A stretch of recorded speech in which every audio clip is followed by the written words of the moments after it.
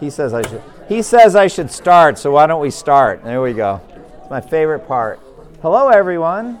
Hi. How are you, Stephanie? Good to see you, everybody. Awesome. We are in Romans. We're looking at Romans chapter 5 and continuing in the study. And it's been a few weeks. I'm excited to be able to resume. So let's open in prayer and start. Lord, thank you for the time to gather in the middle of the week to study your word. I thank you for the fellowship we have with one another, the love we have for each other, and a sense of just being part of the family of God. What an incredible privilege. And I pray that you'd be with us, O Lord, as we study your word, as we try to understand it and put it to practice in our lives. So guide me as I lead us and all of us as we think together. In Jesus' name, amen. All right, so it's been a few weeks. I want to give a brief review of where we're at till now, and then we'll dig in Romans 5. So the book of Romans is the clearest description of the gospel, the message of salvation that God has given to the world. God has given a message, a set of words, a set of teachings, that if you believe those teachings, you have forgiveness of sins and eternal life. Paul says, I'm not ashamed of the gospel, Romans 1:16, because it is the power of God for the salvation of everyone who believes, first for the Jew, then for the Gentile. For in the gospel, the righteousness of God is revealed from faith for faith, as it is written, the righteous will live by faith. So that's Romans 1:16 and 17. It is the theme verse of the entire gospel and the entire book of Romans. And then Paul goes on in the next section, Romans 1:18 up to about 3:23, I think you go that far, by showing that every single human being on the face of the earth needs that gospel. We are sinners, and that sin problem is severe and deep and powerful. So in Romans, the rest of chapter 1, Paul says that the wrath of God is being revealed from heaven against all the godlessness and wickedness of men who suppress the truth and unrighteousness. He then describes the general wickedness of the human race, a wickedness that extends to the fact that they can see God's mighty power in creation, but they don't worship Him, they don't give thanks to Him, they don't serve Him. Instead, they exchange the truth of God for a lie and worship and serve created things rather than the Creator. And that is the, I think, textbook definition of idolatry. When you are worshiping and serving the creature, created things, rather than the Creator, that is idolatry. And we are all naturally idolatrous. We naturally go after physical things and love them and serve them and live for them instead of God. It also talks in Romans 1 about a whole river of evils and sins at the end of Romans 1 that is characteristic of the entire human race. He then in chapter 2 goes into moralistic pagans, those that have certain moral scruples and try to live up to them, but they never do perfectly. And on the standard in which they judge someone else, they're judging themselves. And they forget that God is going to be the perfect judge of all morality, and nobody lives up to any perfect moral standard. Instead, we are constantly, by our wickedness and by our sins, storing up wrath for the day of God's wrath when His righteous judgment will be revealed. God will give to each person according to what he has done. And so he describes two different ways to live in Romans chapter 2. Those who by persistence in doing good seek glory, honor, and immortality, to them He'll give eternal life. But to those who are self-seeking, who reject the truth and follow evil, there will be wrath and anger. Two different ways to live. And then he goes directly into the case of the Jewish people who think that because they're Jewish, they're fine, they're saved. Because they have the law of Moses. Just because they have it, they think they're fine. And Paul says, yeah, but do you keep it? I mean, just because you have it, do you keep it? The fact of the matter is, you're violating the very law of God that God has given. It does not set you apart as different. It actually makes you more accountable to God because you're not living up to the very thing that God commanded you to do. And one of the big themes is, we didn't talk a lot about it, but it says, as it is written, God's name is blasphemed among the Gentiles because of you. So here God had set apart the Jews as a chosen race, put them up on a pedestal by the Exodus, so that the entire world could see the mighty works of God, the 10 plagues, the Red Sea crossing. By a mighty hand and outstretched arm, He led them into the promised land and destroyed the city of Jericho and all that, established them and set them up and gave them a covenant, but they didn't live up to it. They didn't keep the law. And so therefore, instead of putting God on display as a holy and righteous and a loving God, they themselves became every bit as corrupt as the Canaanites that they drove out. They became the same. And so the prophets came and warned them, etc., but the judgment of God came. And so, no, the law of God doesn't save anyone. So then he then summarizes in Romans 3 this whole section that everybody, every single person needs the gospel of Jesus Christ. In the statement, Romans 3:9 and following, what then shall we conclude? Are we any better? No, we've already made the charge that Jews and Gentiles alike are all under sin. As it is written, there is no one righteous, not even one, no one who understands, no one who seeks God. All have turned aside. They have together become worthless. There is no one who does good, not even one. That's an incredible statement that we can use in evangelism. There's no one righteous, no one who does good. So people who think that their good deeds are going to outweigh the bad, that verse says they don't have any. So even if that were the system whereby we could have our sins forgiven, you have no good deeds. And so that whole thing doesn't work, besides which, that's not how it happens. If you happen to do a good deed, it means that for once in your life, you did what God wanted you to do. What about all those other times you didn't? So there's no extra credit ever possible in this life. You can either obey God and serve Him rightly, or you can sin. Those are the two options. There's no extra credit. And so basically every single human being on the face of the earth needs this gospel, for all have sinned and fall short of the glory of God.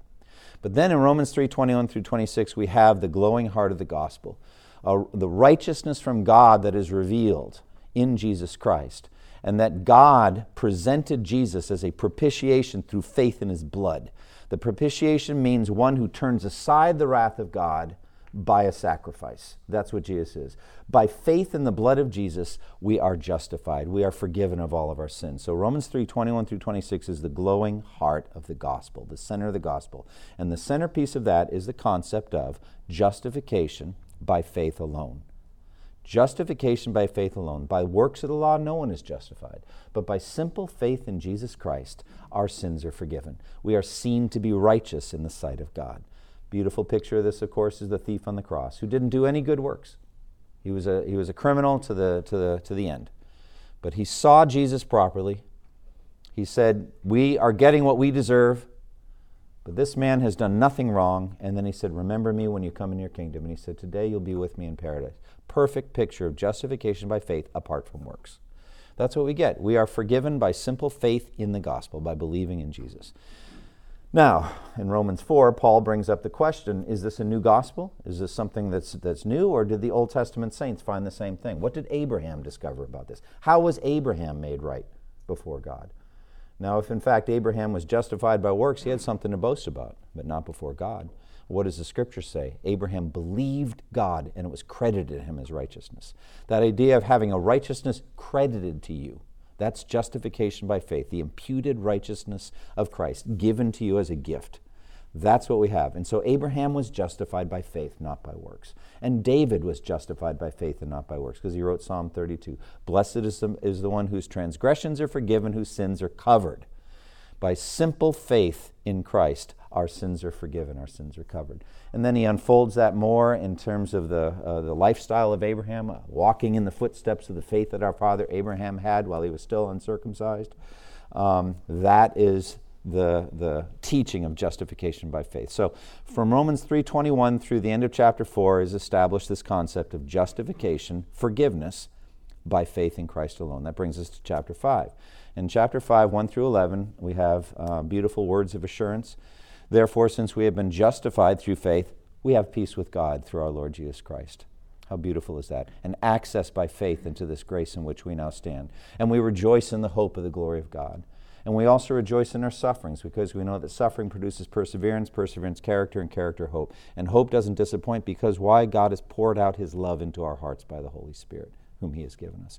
So He's got all of these things of assurance. We have a sense of certainty and the beautiful treasures we have in the gospel that Paul celebrates in Romans 5, 1 through 11. He said, when we were still sinners, Christ died for us. Now how much more, if when we're sinners, Christ died for us, how much more, that now that Christ has risen, is at the right hand of God interceding for us, shall we be finally saved through His life. So that's Romans 5, 1 through 11. Now that brings us to Romans 5, 12 through 21. That's today's passage. By the way, I did all that because Thomas says we're recording this for 2 journeys, and he said, whenever you start, give a review of what you've studied up to this point. That was it. All right, so now we're in Romans 5, 12 through 21, and we're in the topic of Adam and Christ. So the idea of a comparison and contrasting, compare and contrast between Adam and Christ. So let's walk through this. I would love somebody to read Romans 5:12 through, I don't know where to cut it, 12 through 16, middle of that paragraph in your handout, and then somebody else 17 to the end, up through 21. 12 through 16, and then 17 through 21. Therefore, righteousness to bring eternal life through Jesus Christ our Lord. All right, awesome. So this is a very dense, heavy, complex section of Romans. Romans itself is the densest, heaviest, most complex book in the Bible. It's a very, very heavy, theologically rich passage. So we've got a comparison and a contrasting between Adam and Christ. So let's do a little bit of review of what we've already seen from a few weeks ago. First of all, Paul's goals in this section in Romans 5. His minor point, how did sin and death come to reign universally? Why is it wherever you go in the world, you see sin and death? Everyone you're interacting with, they know that they're sinners. They always do. They know that they violate their conscience, they do wrong things, they feel guilty, they know that. Everybody admits it. It's universal. And secondly, why is there death everywhere? Why is it no one is solved? There's no one exempt. Everyone dies. Categories don't matter. Rich and poor alike. Race, gender, none of it matters. We're all subject to death. Why? What is the reason? This chapter answers that. That God saw the entire human race as sinful in Adam and condemned the entire human race in Adam because of Adam's sin. It's the doctrine of original sin. That's the answer given here by Paul. That's the minor point, okay? The major point is the comparison between Adam and Christ enables us to understand the gospel, and specifically justification. How is that? Because we have a federal representative. We have an individual who represents us. And that individual is Adam. And then in the same pattern, we have another individual who represents us as well. That's how we get saved. That's how our salvation is worked, because of this idea of federal or representative headship. So we sinned in Adam, we are saved in Christ. Again, very difficult for us to understand. Justification by faith is not the normal religion. The normal religion is, I'm going to work my way out of this mess. I've done a bunch of things, I now need to do a bunch of right things to make it right. God will not have that. Instead, justification by faith, forgiveness by faith in Christ. That's it. This chapter helps explain it by the compare and contrast between Adam and Christ. So, summary. The obedience of Christ is parallel to, but vastly superior to the disobedience of Adam. They are compared here, but Christ's obedience is greater than Adam's disobedience. So you got compare and contrast going on here. Secondly, the righteousness imputed to those who are in Christ is parallel, but vastly superior to the sin imputed to those who are in Adam because of his disobedience. They're similar, but Christ is greater. All right, and then thirdly, the life that comes to us who are in Christ through that imputed righteousness is parallel, but vastly superior to the death that comes to those who are in Adam through that imputed sin. That's what these verses are about. That's the logic of Romans, all right? There's a compare and contrast. So Christ is similar to Adam, but greater than Adam. And the impact is similar, but greater. That's what we're getting at. All right, so this is the next section proves it from the text. There's a repeated parallel between Adam and Christ. Adam is a type of him who is to come, that is Christ. All right, so what does that mean, a type of him who is to come? A type. What does that word type mean? He's a type of the one who is to come. Yeah. It means there's some similarities between the type and what it's a type of. Exactly. It's a lived out prophecy. You know, you get two different kind of patterns of prophecy in the Bible: verbally predictive, and then typically predictive. The type, something acted out in history, is a prediction of something that will come later. A very good example of this is Noah and the flood. That is acted out, the destruction of the world at the end of the world through fire. So you have these acted out things. The animal sacrifices are acted out types. Then it's not verbally predictive prophecy, it's just acted out. So Adam in the Garden of Eden is an acted out pattern of Christ. So we have Adam mentioned in verse 12, 15, 16, 17, just as sin entered the world through one man. That one man is Adam. Again, verse 15, the many died by the trespass of the one man. Okay? And then verse 16, the judgment followed one sin and brought condemnation. Again, verse 17, for if by the trespass of the one man death reigned through that one man. That's Adam. And then Christ, verse 15, God's grace and the gift that came by the grace of the one man, Jesus Christ, overflowed to the many. And again, 17, reign in life through the one man, Jesus Christ. So you got one man Adam, one man Christ. And then the summary in verse 18 and 19, consequently, just as the result of one trespass was condemnation for all men, so also the result of one act of righteousness was justification that brings life for all men. Again, verse 19. For just as through the disobedience of the one man the many were made sinners, so also through the obedience of the one man the many were made righteous. So just as, so also, we're comparing Adam and Christ. But there are key differences between Adam and Christ. There's the contrast aspect, verse 15. But the gift is not like the trespass. What is the difference? Christ's effect on those in him is abundantly superior to Adam's effect on those in him. So also verse 15, how much more? Jesus did not come simply to return us to ground zero, back at the Garden of Eden where Adam was before he sinned. Jesus takes us light years beyond that. Now, why does Paul teach this at this point in Romans? We must understand justification by faith alone apart from works of the law. Because we have a constant tendency to revert to our own good works, the doctrine of original sin obliterates that. We must see how superior Christ is and what a great salvation we have in him. All right, this again by way of review from last time, how sin and death entered the world through one man's sin, verses 12 through 14.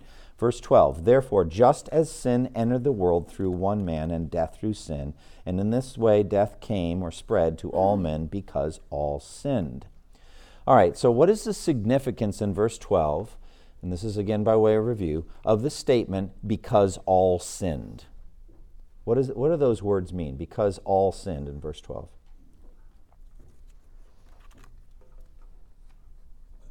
Talk about federal headship, representative sin. Okay. And we are united as our representative. Okay, so that would be what we would call imputed or credited sin.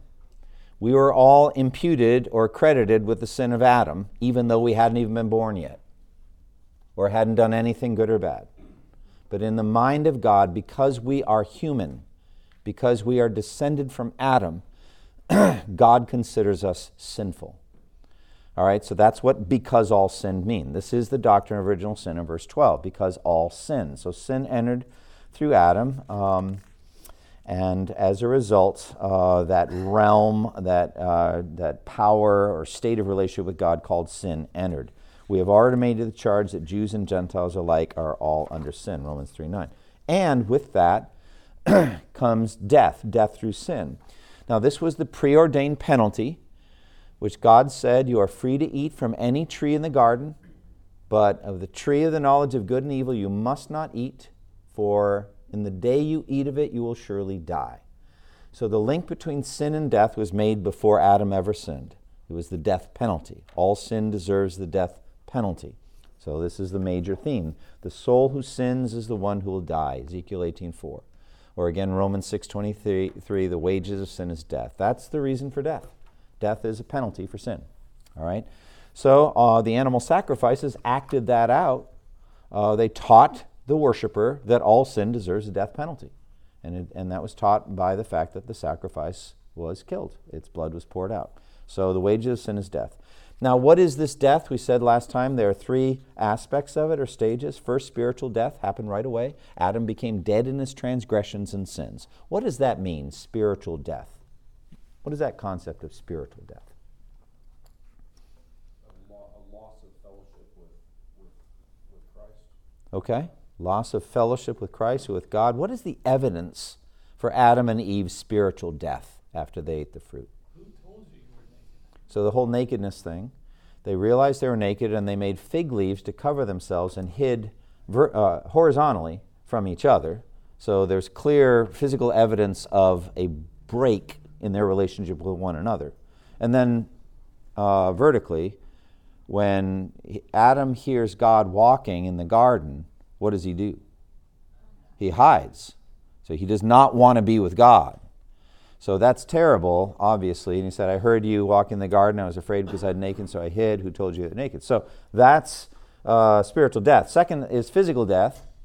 And physical death, Genesis 5, altogether Adam lived 930 years, then he died. So that's Genesis 5 is the death chapter. Just the genealogy and then he died, and then he died, and then he died, and then he died. Just death, physical death. And then there's eternal death, as Jesus said in Matthew 10:28. Do not be afraid of those who kill the body, but cannot kill the soul. Rather be afraid of the one who can destroy both soul and body in hell. That's eternal death. Yeah. Just came to my mind a question. In the Old Testament, they had this idea of spiritual death, physical death, and eternal death. It was something it was clear for the Pharisees or the people who studied the Torah. So they felt that they believed in spiritual death? Yeah, they had this understanding that Paul makes so clear for us. Mm-hmm. Yeah, I mean, it's hard to know. I don't know that the Pharisees saw themselves as spiritually dead. I think they saw the others outside. What do you think? I don't think anything. Okay. I don't know. Yeah. It just popped to my mind because it's not something, because they are waiting for the Messiah, Right. but they know they need the salvation of their souls, or Yeah, it's hard to know. I tell you, when you look at the Old Testament, there's some things, like one of the big discoveries I had when I was doing Job is that they did not really have a clear sense of personal eschatology, heaven and hell for the individual. The Old Testament didn't speak a lot. There are a couple of verses, and if you know how to read them, you can see it. But Job himself seemed to have good days and bad days on that whole topic. I mean, he's not consistent. The statements, and I showed this when I preached through Job. But it was Jesus that came and made all of that much clearer. But here's Paul openly saying, apart from Christ, apart from faith in Christ, people are spiritually dead. And Paul's going to say it in Romans 7, once I was alive apart from the law, but when the commandment came, sin sprang to life and I died. That's spiritual death. Andy, how would you respond to somebody who heard and basically understood this teaching that sin is imputed to us in Adam, and who would say to you, that's not fair. I was born with no chance. And even beyond that now that Christ has died, is not his righteousness also imputed to me, and I can be a spectator watching from the sidelines. Yeah, and I want to draw out the faulty parallel later in the handout, which I did a couple of weeks ago. But, I would say, first of all, no one cares more about justice than God does. And, Ezekiel 18, it's very, very clear. When he says the soul who sins is the one who will die, it's that whole proverb, the fathers eat sour grapes and the children's teeth are set on edge. It's a picturesque way of saying we're paying unfairly for the sins of our fathers. Well, one would say home base in Ezekiel 18 is the whole Adam and imputed sin. It's like that doesn't seem fair. So it's more complex than that. This is how it works. Basically, we confirm our status by our choices. All right? So I don't believe there's anybody, I really don't believe there's anybody in hell because of Adam's sin. All right? We're in hell. People go to hell because of things they did that were wrong. And they knew they were wrong. And they violated their conscience. Or they violated the law of God. And they knew what they were doing was wrong. I think that's it. I think the picture of Judgment Day is always the court is seated, the books are open, and the dead are judged according to what they've done as recorded in the books. So I think that the issue of fairness and justice, all you need to do is say to that person, if you want justice, I promise you'll get it. All right? The justice is found on Judgment Day or at the cross. Those are the two places justice is going to be found. But I'm telling you, you don't want justice in your case because that will mean your own condemnation. So that's how I would answer it, yeah. Yeah, I heard R.C. Sproul, he created a perfect represent. That's kind of the word. I see it, and I think that's ultimately the theology of it. But I think the issue of fairness, I think the answer I gave from Ezekiel 18 and all that, basically you're not going to get condemned because of Adam's sin. You're going to get condemned because of those times you violated your conscience and you broke the law of God. So that's the key. I really believe that with all my heart. There's no infant, no aborted baby, whatever. No one's in hell because of Adam's sin. I really believe it's because once we understand the existence of a creator and his moral code, written in our hearts and then written in the scripture, we break it. And when we break it, and that's what Romans 7 says, we die. And then that gets confirmed on Judgment Day, eternal death that way. So those are choices we make. So I really think that's what Ezekiel 18 is saying. No, the soul who sins is the one who will die. You'll be accountable for what you've chosen to do. So whoever asked that question, they're way past all that by now. They've already done it, all right? Long time ago. So if we're just going to play games, playing games isn't going to save you, all right? Jesus came because of people just like you. Okay, so I don't know how you want to say it. We'll find winsome ways to say it. But anyway, all sinned, continuing this review. What does it mean? Did we all sin like Adam did, and that's why we died too? Or we all sin in Adam through some profound union we had with him? It is not the first, it is the second. It's not that we all imitated Adam and sinned just like him. That's just Pelagius. That's what he taught. That's fundamentally what he taught. There is no such thing as original sin. But if you draw out the parallel, remember in this section in Romans, Paul's teaching us the gospel. He's teaching us what justification is. That is not it. Listen to how it sounds. Just as sin entered the world through one man and death through sin, and in this way death came to all because all did individual acts of sin like Adam did, so also through one man righteousness came into the world, and life through righteousness, and in this way all came to life because all did individual acts of righteousness like Christ did. Is that the gospel? Friend, it is not. You did not do individual acts of righteousness like Jesus. That's not the gospel. Instead, it's imputation. You get credited to you a sin in Adam, and you get credited to you a righteousness in Christ. That's the gospel. And that's exactly what Paul's teaching here. That's what we've got. All right? God imputes Adam's sin to us and applies Adam's penalty to us even before we were born. All right? And then death's reign is universal because all sin. For before the law was given, 13 and 14, sin was in the world, but sin is not taken into account where there is no law. Nevertheless, death reigned from the time of Adam to the time of Moses, even over those who did not sin by breaking a command, as did Adam, who is the pattern of the one to come. All right, so I walked through all that last time, so I decided to clear all that out. Just fundamentally, I believe he's talking here about infants, people who died, but they didn't sin like Adam. Okay? I believe that's probably the best interpretation. They died because they're human, not because they sinned like Adam. That's what Paul means in verse 14, even over those who did not sin following the pattern of Adam. Who would that be? That would be, I think, infants. At any rate, death still was universal. Now we zero in on the idea of Adam as a type of Christ. Adam's main idea is Adam is a type of Christ, tupos or pattern example. Just as in Adam, so in Christ. Adam was our representative at the tree of knowledge. In him we sinned and died. Christ was our representative at the tree of Calvary. In him we are made righteous and live. This is the gospel. All right? We think we can get ourselves out of this mess. Instead, we have to trust in Christ. So now this is the new material tonight. Verse 15 through 17. Christ's impact is immeasurably greater than Adam's. That's the next point that he's making.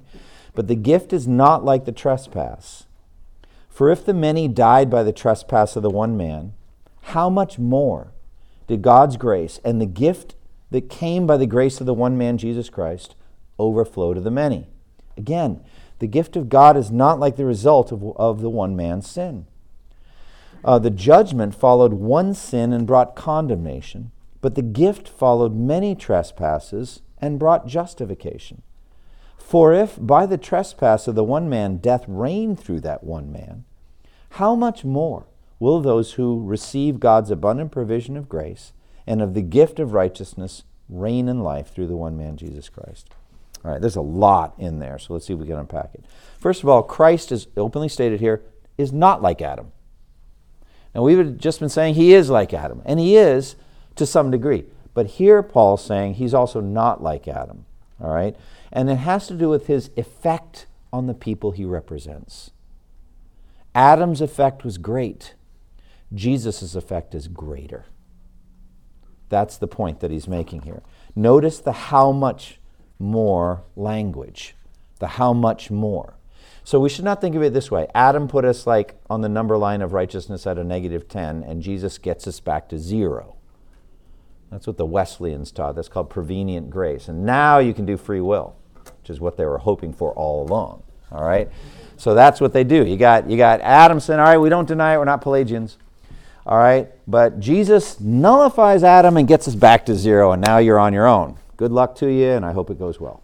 But that's pure, that's semi-Pelagianism, that's the free will religion, etc. That's not what's going on here. It's not the language of this chapter. All right? The effects of Christ's actions are super abundantly beyond the effects of Adam's action. If Adam gets us to a -10, Christ gets us to a positive infinity. I mean, that's what we're talking about here. We're talking about an eternity in the new heaven, new earth, before the throne of God, seeing God's face and shining like the sun. I mean, you can't even compare those two. That's what we're talking about, the greatness of the work of Christ. And then, where sin abounds, grace abounds all the more. All right, so let me ask some questions. What is the gift? He keeps talking about the gift. He mentions that many times. What is the gift he's referring to here? The gift is not like the trespass.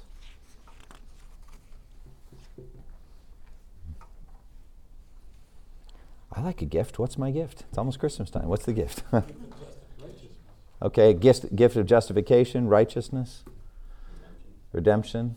Maybe the whole package, the treasure hidden in the field, whatever's in that box. I want all that. The whole thing. I mean, it's salvation, justification, sanctification, glorification, all of it. It's Christ living in us, the hope of glory. It's all of those things. That's the gift. And you say, now that gift, that free gift, many of the translations say free gift, is not like the trespass. So what does he mean by that? Verse 15 and 16. How would you put that in your own words? What does it mean the free gift is not like the trespass? Trespass being Adam's. If you didn't have to do anything, a trespass would be you would have to do something. Okay. Yeah. This is just given to us by grace. Okay, very good. Anyone else? Gift is not like the trespass. The repercussions are better. I say it again, I'm sorry. The repercussions are better. Yeah, much bigger. The repercussions, the effect is much, much bigger. And it's really pretty amazing when you think about it. Remember the minor point of this whole thing? Is why is it everywhere we go in the world there's sin and death? Seems like this chapter has an answer for that. What is the reason? Why is it everywhere we go there's sin and death? Trespass of one man. Adam, yeah, right. His fault. Well, not entirely his fault. It's the fault of the sinners too. But at any rate, that's it. So how big was Adam's effect? How big? We put it up there? Yeah, I put it up there. Real big. Jesus is immeasurably greater. That's the point being made here. So that's pretty awesome when you think about it. Next question. How did many die by Adam's trespass? What does that mean? Many died by the trespass of the one man. By that sin entered the world. Mm-hmm. Okay. So all the sins that came in the world, one of the things we need to understand, in Adam, we don't just get a position. We get a nature. All right? So what does that mean? We get a nature, not just a position. God sees us as sinful in Adam, but we also get a nature. What is that nature? Calvin called it a sin factory. A sin factory, all right? How would you characterize the basic disposition of an infant? Sweet, wonderful. Oh, you're going selfish. Now, that's the dark way of interpreting it. Would you guys all agree that infants are inherently selfish? Do you see self-focus in an infant? All right, like we've had 5 kids. All right, I remember middle of the night feedings, all that kind of stuff. I had a role to play. Christy had a role to play, but we both played it. And I found that those infants didn't care at all about our situation or our feelings or anything. They had a way of letting us know that they were not pleased. Have you guys ever noticed that way that those little ones have of letting us know that they're not pleased? It's hard to ignore. And I found it got louder and more urgent as they got ignored. All right? And as they continue to develop in all of their sweetness, all right? You know, as they learn more about the world around them, what do you notice about them as that develops? Have you ever noticed something about their basic nature? Selfishness? Yeah, selfishness. I would call it fanatical devotion to self. And so much of parenting the world around is to teach manners sufficient to enable people who are every bit as still self-focused and selfish at age 30 as they were when they were 30 days old, to get along with one another at the dinner table or at the office or whatever, so we don't destroy each other. But there's that basic nature. And fundamental to it is rebellion against authority. All right? As soon as you understand right from wrong, I mean, what's going to happen? What does that nature do? It's going to rebel. Like you could put, like this box with a switch on it. It says, do not touch this switch, And in a family of 5 kids or whatever, something like that. How long do you think that's going to last? I mean, just as soon as, what happens if I do? Let's find out. This whole thing. So fundamentally, there is a fundamental corruption, and it's not accidental. It is part of original sin. We get a position and we get a nature. So that, Romans 7, as soon as the law comes in, whether by the innate moral law in the conscience or the written law of special revelation, the laws of Moses, 10 Commandments, whatever, as soon as that comes in, we violate it. We break it. We violate our conscience because Romans 2 says our conscience alternate, accuse, and defend us. So sometimes our conscience tells us we did wrong, sometimes we do right. But we're going to violate our conscience. And we're also going to violate the laws of God. In every case. Not every single solitary day or every time, but every person will violate that every time. That's what we're getting at. So that's the idea here. God's grace, how did God's grace overflow to many in Christ? God's grace overflowed to the many. That's the language.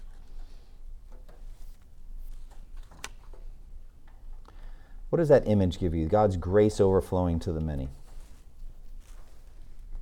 Waterfall. Like a waterfall. I like that. All right.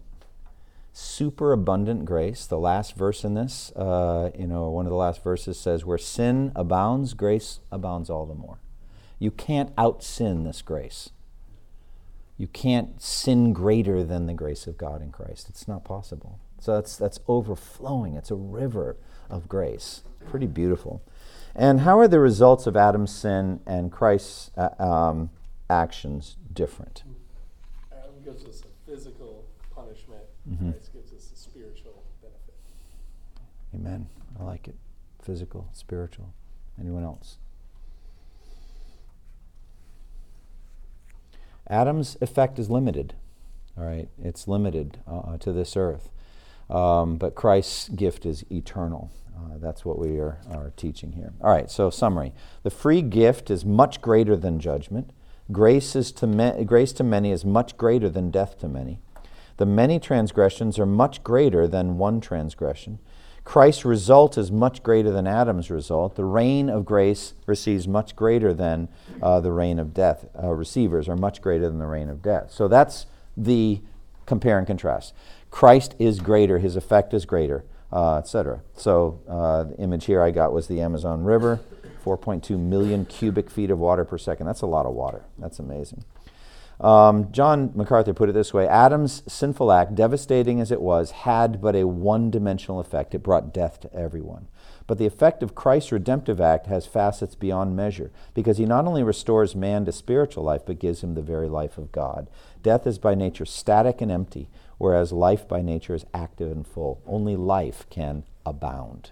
So there's this abounding. That's what life is. Death, there's no abounding in death. You're just dead. Yeah, please. One of the ways I've heard this described is from the prologue of John, from his fullness have we all received grace upon grace. Mm-hmm. And one picture that could be just the waves lapping on the shore from the ocean. Yeah. It's just wave upon wave, grace upon grace, never ending. It's So true. Yeah, I mean, and there's a lot of ways to look at that. One of it is There's different kinds of effects of grace in our lives. One is, I would say, covering grace, where you sin and Christ's blood covers it. All right, you're forgiven. Covering grace. Another is transforming grace, where you are changed by it. You're made into a different person. And there's different kinds. So, like, since you became a Christian, how much covering grace do you think you've needed? Do you have any sense of that at all? Let's just talk about today. Just today, all right? How much covering grace did we need today? David said, my sins are more numerous than the hairs of my head. You know, imagine if you said to the Holy Spirit, Spirit, I know that you've not shown me all of my sin. Just today, just this one day, I want you to show it all, everything. Sins of omission and commission alike, everything. Just this one day. I can take it, all right? Pour it on me, all right? What would that day be like? I mean, he wouldn't do it because you couldn't take it. It's just so overwhelming. Sins of omission are things you should have done and you didn't do. You walked right by an opportunity to speak to somebody or to serve in some way, like the priest and the Levite and the Good Samaritan. They just walk by the other side. And you just don't even do it. How many people did we not share the gospel with that we could have? That kind of thing. Just so many. And then there's sins of commission as well. So we need a lot of covering grace. All right, Christ's results are greater than the results of Adam's sin. Verse 17, those who receive the abundance of grace and the gift of righteousness. Charles Spurgeon put it this way in The Effect of Adam's Sin. We came into the world with a bias toward evil. Those of us who have any knowledge of our own nature must confess that there is in us a strong tendency toward sin, which is mixed up with our very being. This is not derived solely from faults of education or from the imitation of others. But there is a bent within us in the wrong direction, and this has been there from our birth. Alas, that it should be so, but it is. In addition to having this tendency to sin, we are made liable to death. Nay, not liable alone, but we are sure in due time to bow our heads beneath the fatal stroke.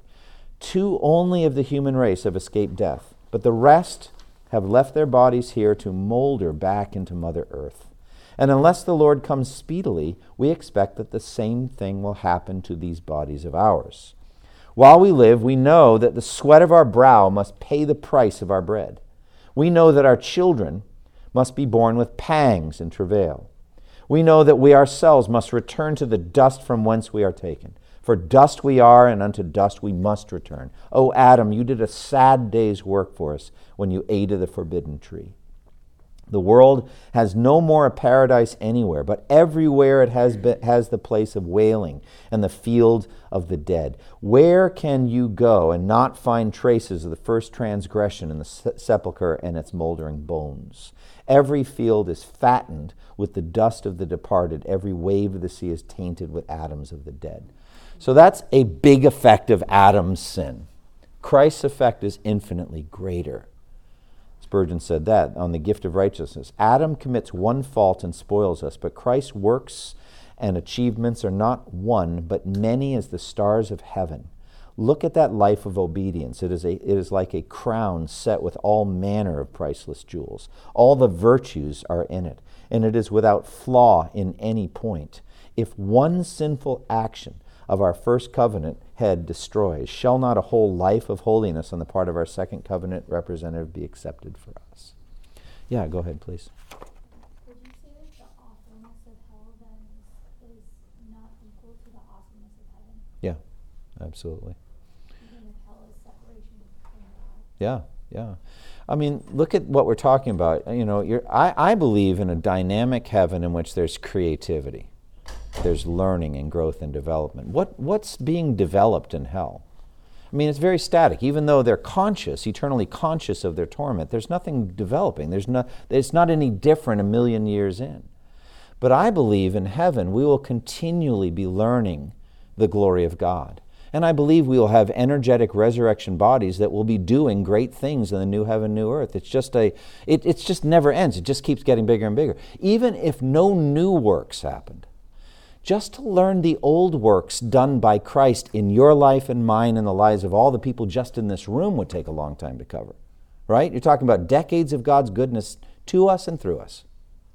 But then we're going out to a multitude greater than anyone could count from every tribe, language, people, and nation integrated over centuries of history. How many good works have already been done. They're in the record books, and we don't know any of them. So even if there were no good things in heaven, heaven is still a more dynamic place than hell. I could keep going. I mean, I'm getting warmed up to I love the topic of a dynamic heaven. That's an interesting point because you made me think about how when we were all in school and we thought, oh, I'll just take study hall Yeah. and take a class where you think you're like, and then you get in there and you're like, wait a minute. It's like, it made me, the contrast between heaven and hell. And when you said that, the hell, there's nothing going on. There's nothing being learned. It's just, that is very interesting. That's right. Study hall.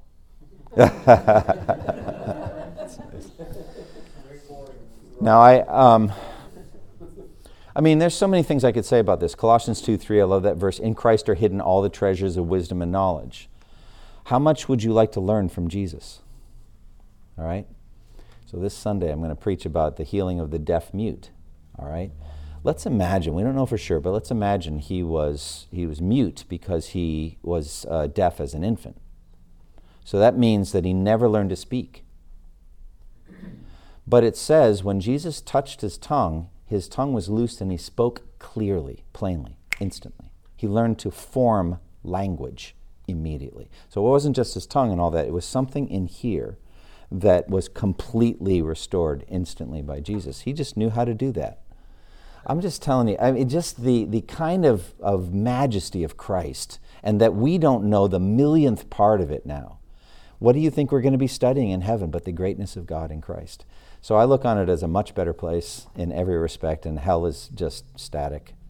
I just think when they've been there 10,000 years, they will still think they don't deserve it. They're still wailing and gnashing their teeth. There's no development.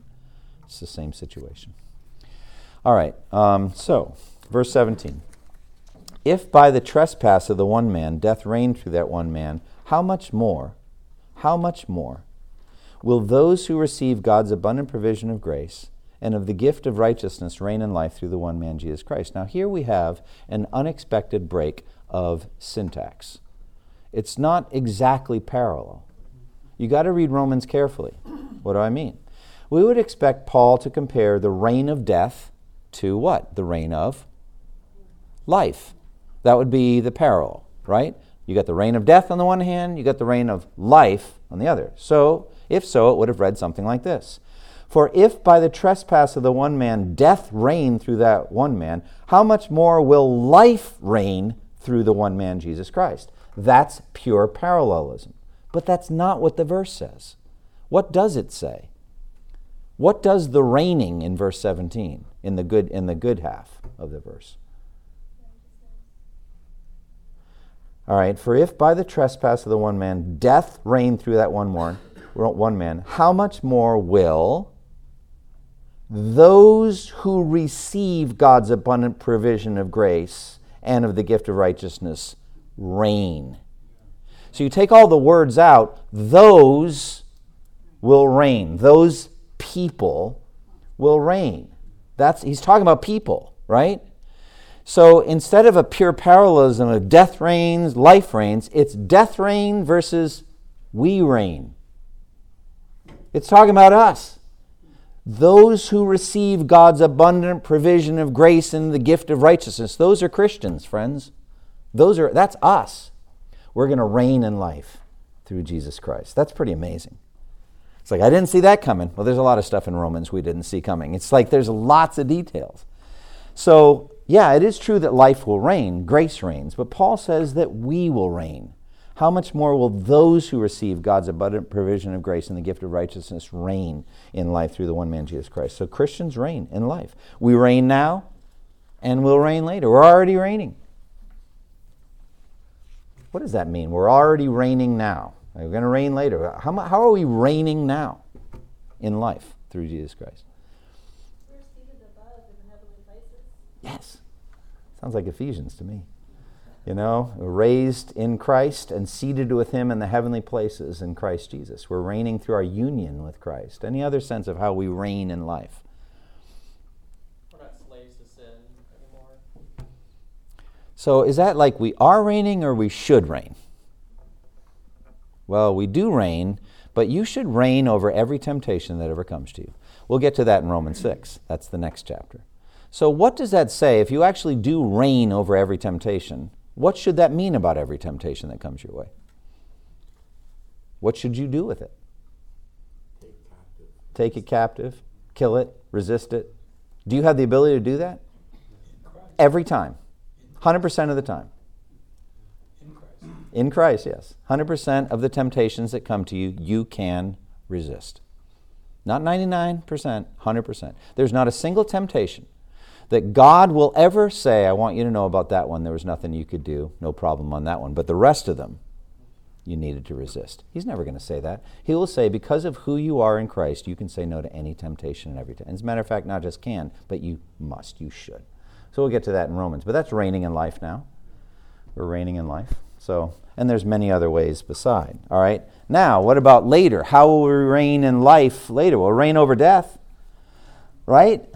I didn't even choose the right verse here. I should have done, where, O death, is your victory? Where, O grave, is your sting? That's like taunt language. That's like we win. We put our foot on the neck of death. Death will die while we live.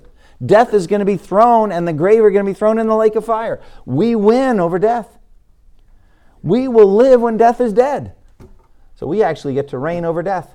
That's pretty awesome.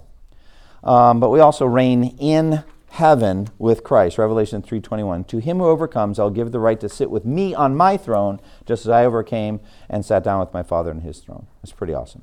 So the reign of grace receivers, that's Christians, is greater than the reign of death ever was. It's an eternal reign because death is only temporary. It's an unbreakable reign. Death was defeated. It's an abundantly fruitful reign. Death was totally barren. The reign of Christians in life is far greater than the tyrannical reign of death.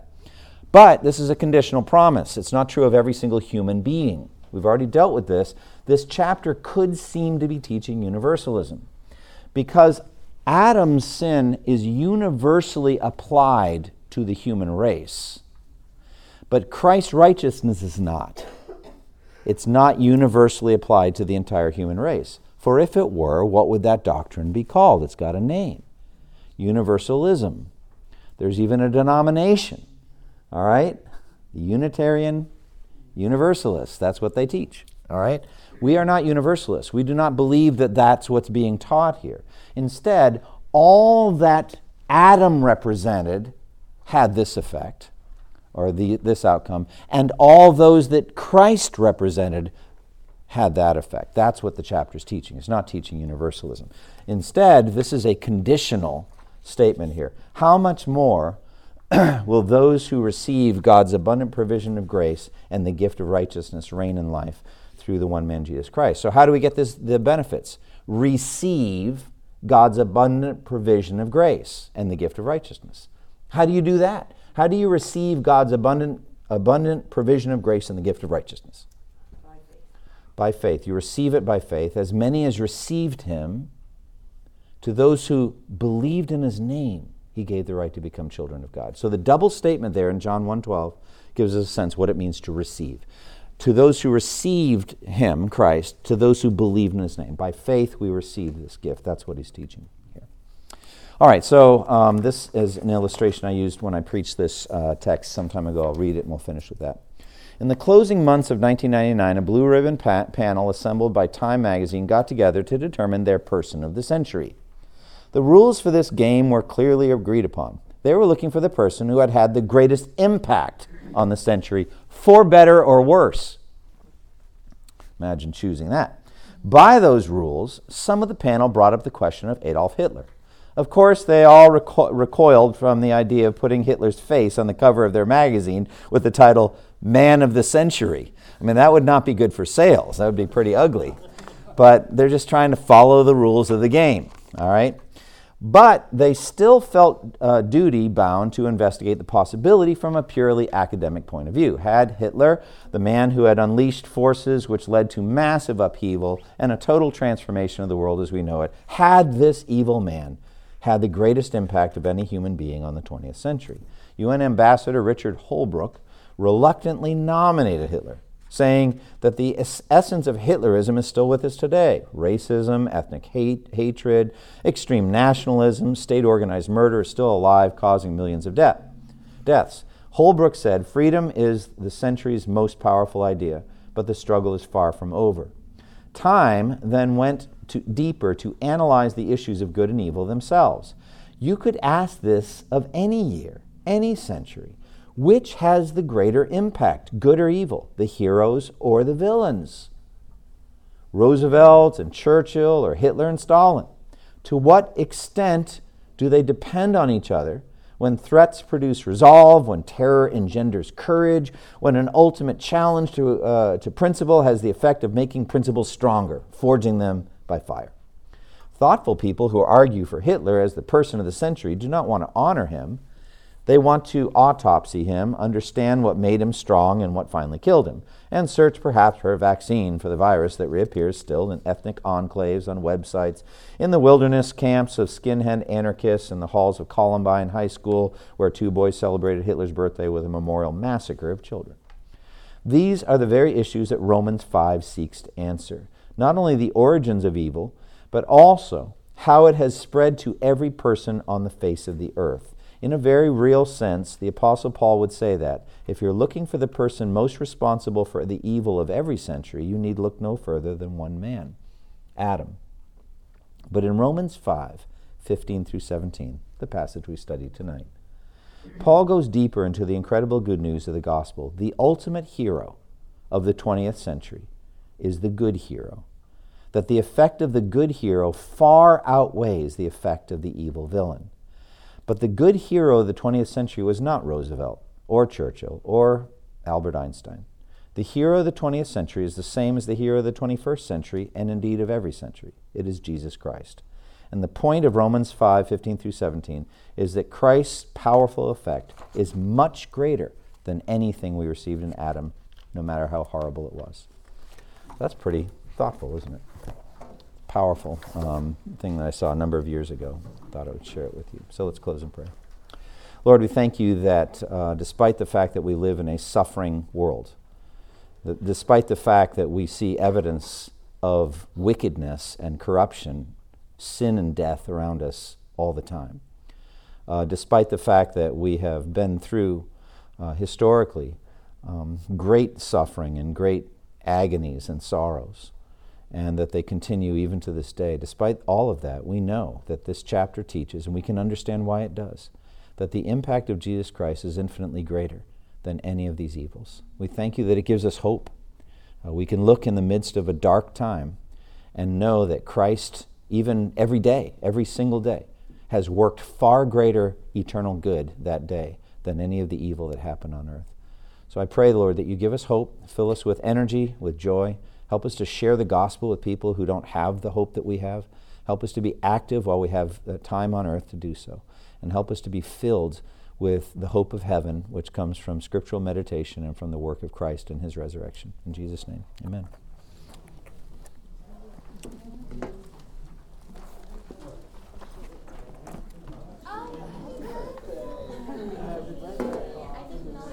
Gave a nice summary at the beginning of the whole thing. Hopefully that'll be helpful.